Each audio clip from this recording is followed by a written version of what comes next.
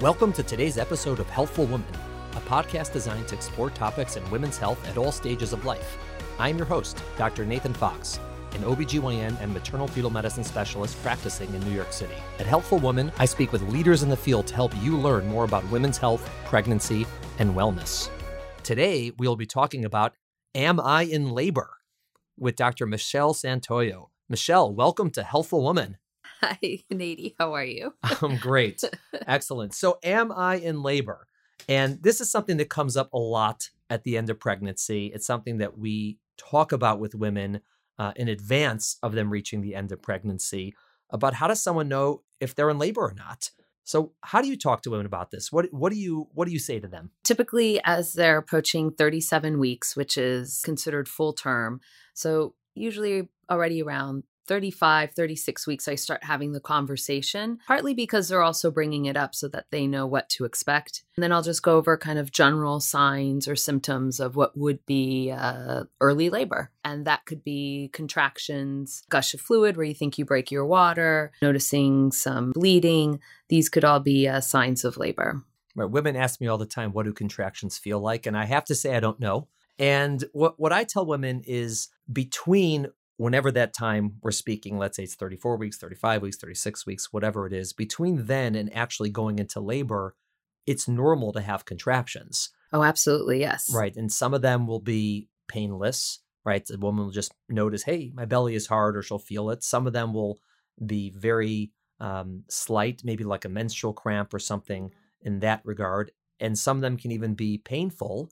And they'll be all over the place. They'll be irregular. There's not a pattern to it. Right. Yeah. And that whole time between when they start and when labor happens can be a day or it can be months. Yeah. And it's variable for each person. Mm-hmm. And the other thing I tell them is that when they eventually go into labor, that contraction pattern will get much more regular. Intense and regular. Yeah, they'll get intense, meaning each one will hurt more. They'll get regular, meaning you can start to clock it, every 10 minutes, every 8 minutes, every whatever. And each contraction will typically last a while, much longer than the Right. So instead of a few seconds, cramps. they'll last a minute. And so typically when someone is in labor, they'll be having painful contractions, right? You usually don't sleep through labor. You don't hey, find out I'm in labor. There'll be painful contractions. They'll be regular, meaning they're not irregular. They come at a very scheduled time. They'll be close together, usually 4 or 5 minutes apart, and they'll last about a minute. But interestingly, not all women who have that are in labor. Yes. Or the other way around too. Yes. Right. Depending on what number baby. Yes. Right. So what I say is when that happens, you're possibly or probably in labor, but not necessarily. And that's why when someone either comes to the office or comes to the hospital and says, I'm having contractions every 4 to 5 minutes, and they tell me all these things, but sometimes their cervix is closed and nothing's going on.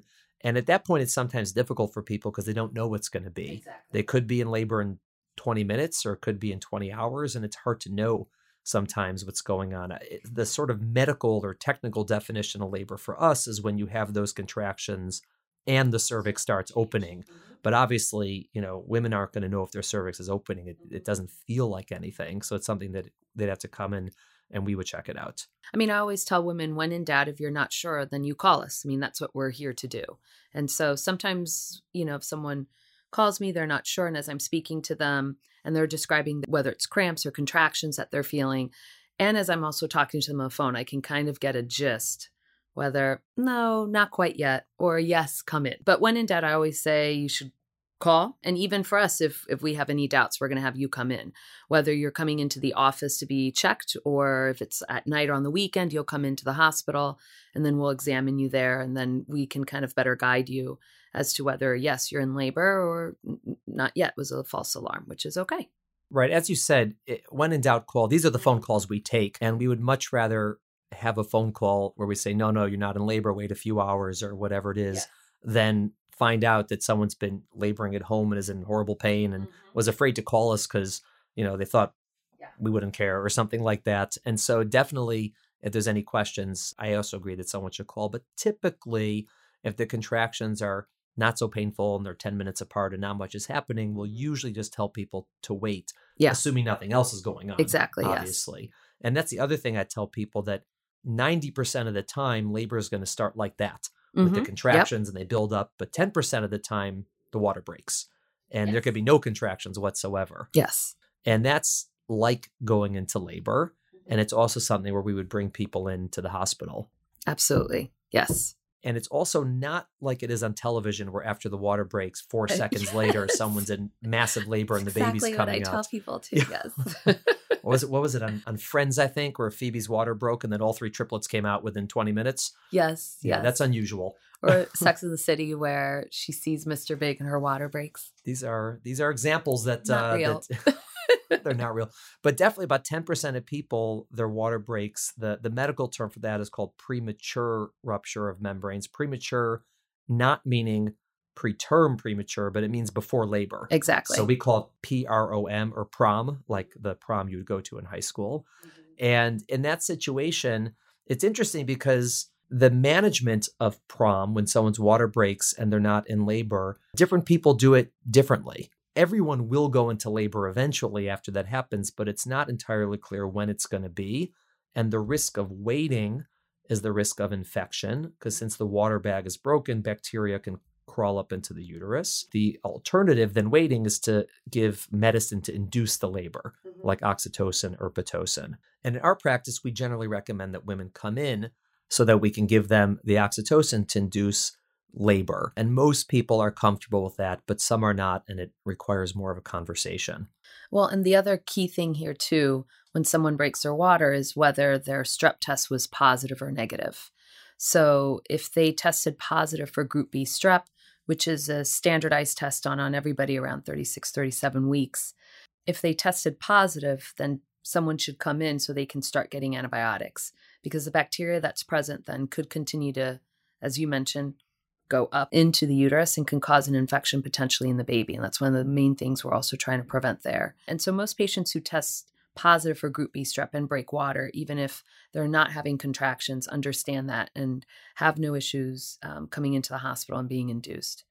I think the bigger gray zone where some people may want to have more of a conversation is if they're strep negative, they're not having contractions, they break their water, and they're trying to wait to see if contractions may happen on their own without the stimulation of Pitocin.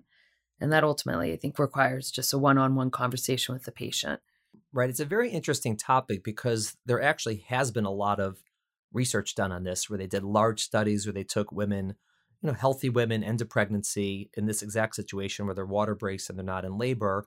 And they took half of them, give or take randomly, they chose half of them to induce them, and the other half they would choose to wait. Some of the very interesting findings in those studies is that the women who came in and got induced, their cesarean rate was not higher than the ones who went home. People are under the impression that if their water breaks and they wait, their likelihood of a cesarean delivery will be lower. In fact, that's not true. It was the exact same, and that's been in multiple studies. The main downside to waiting was there's a higher chance of infection in the mother and in the baby. Generally not anything that's life-threatening, and we don't try to scare people with that. But the downside of an infection, other than maybe not feeling well and needing antibiotics, is usually when the mom is infected in labor or there's a suspicion of the baby being infected, the baby usually has to go into the neonatal intensive care unit in the NICU, which again isn't life-threatening, but it's certainly not desirable if not necessary. Not the ideal. Yeah. Yeah. And so that's one of the, when I'm speaking to women who's either before we're having this conversation or when it happens, I'll tell them, well, yeah, it's not life and death that you have to come in. But if you stay at home and just wait, everything likely will work out fine, but you have a higher chance of the baby ending up in the NICU, either with an infection or getting worked up for a possible infection because the mother had an infection in labor. And for women who are going to get an epidural, it doesn't tend to make a big difference because it's not more pain. For women who are not going to get an epidural, definitely starting Pitocin is going to start their contractions earlier. And so again, like you said, it's a conversation about what to do under the circumstances. Well, because it's always understanding why the patient may feel one particular way. And in the end, these may be just myths or fears, and then it's addressing those fears or concerns, and then people are okay. And that's it. Right. Usually the biggest one that I've heard is the risk of C-section, that they're worried it's going to cause a C-section. And there's been a lot more research into a lot of this where there's more circumstances where we have confidence of when we are and are not increasing the risk of a C-section for women. And inducing with broken water is one of the situations where we're confident we're not increasing the risk of a C-section. That's reassuring for us, obviously, but also for the women who who we're talking to that it's not going to change that. I agree. They're concerned either with C-section and then something you brought up before, they're concerned about the pain. But then I also reassure them, but you can get an epidural before we start inducing you. And then they're like, oh, really? Okay, great. Then sure. You know, Right. so it's just myths that they may have read out there or whatnot, and then just clarifying it with them. Right. We're definitely going to have another podcast about epidurals. In New York City and in our practice, probably 90+% of women get epidurals. And that's because that's what they want. I mean, we don't really push it one way or another, but that's sort of the numbers. And so for the women who are going to get one, like you said, it doesn't have much of a practical difference. It certainly doesn't affect their labor if they get it early before we start Pitocin or after. It's really for those 10% of women who weren't planning an epidural, of the 10% of women whose water breaks, that it's a decision about what to do. Because starting the Pitocin without an epidural will definitely, it's not that the contractions hurt more pound for pound, it's that they just sort of come. It just comes on more quickly. Yeah, it's just sort of, instead of slowly building up, it just sort of goes from 0 to 60 a lot quicker. A lot faster. That's exactly what I explain. Because I tell people, if you were laboring at home, normally it would start, okay, every 20, then every 15, then every 12, then every 10, et cetera, until it's, more, regular 3 to 5 minutes apart in labor, versus once you start inducing with Pitocin, you just jump to that much faster. But it doesn't mean that the contractions in and of itself, or that the labor in and of itself is any more painful with or without Pitocin. It's just that you've kind of sped up the process to get there. To summarize where we are at this point for the question, am I in labor? The way we basically do it is either if someone has contractions that are regular and painful and coming every 5 or 6 or 4 or whatever minutes apart, that last about a minute and, continue to go, that's one situation. And the second situation is if women's water is broken or they think it's broken. Yeah. And so now I want to go into, let's say someone has one of these two. We'll start with contractions, and they come to the hospital, they come to the office, and indeed they are contracting every 5 minutes and they're lasting a minute, but their cervix is closed. How do you handle that situation? Because that's sometimes disappointing for women in a certain sense, that they're having these contractions. Sometimes they're happy about it if they have stuff to do and they want to go back home. But I would say for the most part, when people come to the hospital contracting every 4 or 5 minutes, their bags are packed. They've already, they got their stuff ready. They're ready to come. And then we say, you know what? Not yet. So how do you handle that situation? As I speak to the soon-to-be mom, kind of going over what exactly she was feeling, what made her specifically want to come in. And sometimes you can kind of pinpoint the differences as to the one part where she wasn't sure versus sure. And then trying to reassure her as to kind of what to feel next.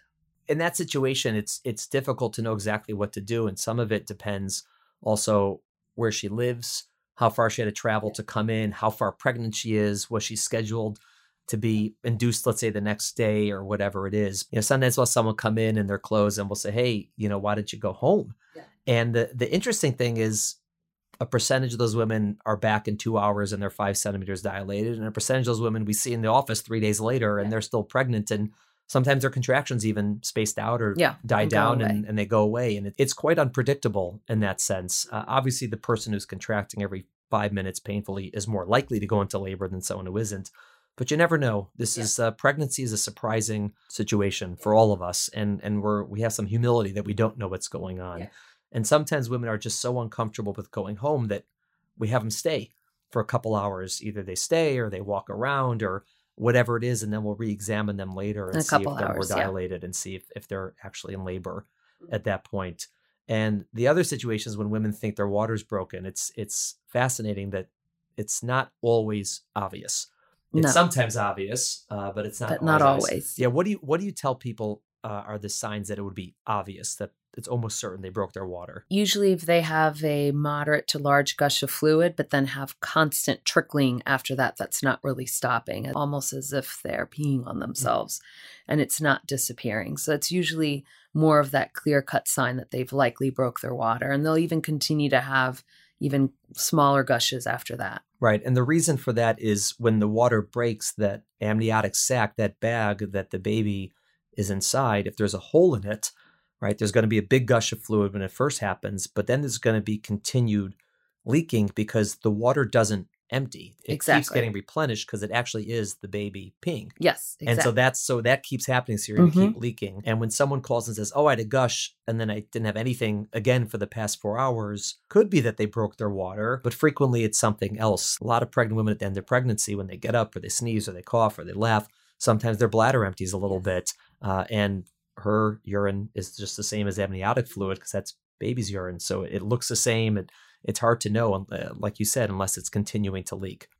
Exactly. We typically will tell people when they're pretty sure their water's broken or they think their water's broken, if it's not obvious that it's not the case on the phone, we'll tell them to come in either to the office or the hospital to get checked out. And there's simple tests we can do to see if their water's broken. And then for the person who is in labor, we typically then they'll stay in the hospital. Now, we do have some people who prefer to do the early stages of labor at home. Do you suggest those women first come in to make sure they are in labor, or do you tell them to hold off at home as long as they can before they come in?